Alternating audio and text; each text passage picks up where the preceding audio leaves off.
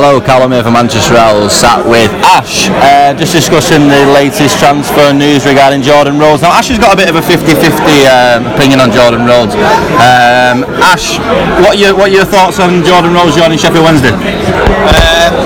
I'd say Jordon Rhodes joining the Wednesday is a bit of a panic signing in a way. I think money could have been spent better elsewhere. I think his main problems are at left and right back. Personally, we have got strikers at the club.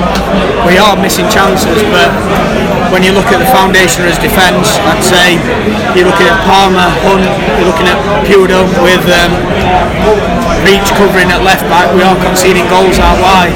I think as a squad we need better left and right back. If I'm honest, that's where I'd strengthen the club. 10 million's a lot of money. His wages are going to be high. When you've signed Sam Winnall, obviously he were a bargain. It's money with no money left, but is what it is. We'll see how it changes. I can see Forestieri playing on the left, because there's no point signing Winnall and not playing him. You can see us playing with three strikers there, but with Pudo playing left back, there's going to be a massive hole if you're playing an attacking player down the left as well. So you can see us conceding goals still. So that's what I think. So you agree with regards to it's a good signing with Jordon Rhodes, but it's 50-50 whether it's the right money's put in the right places in the field, would you say? Yeah, with financial fair play and a few other things considered,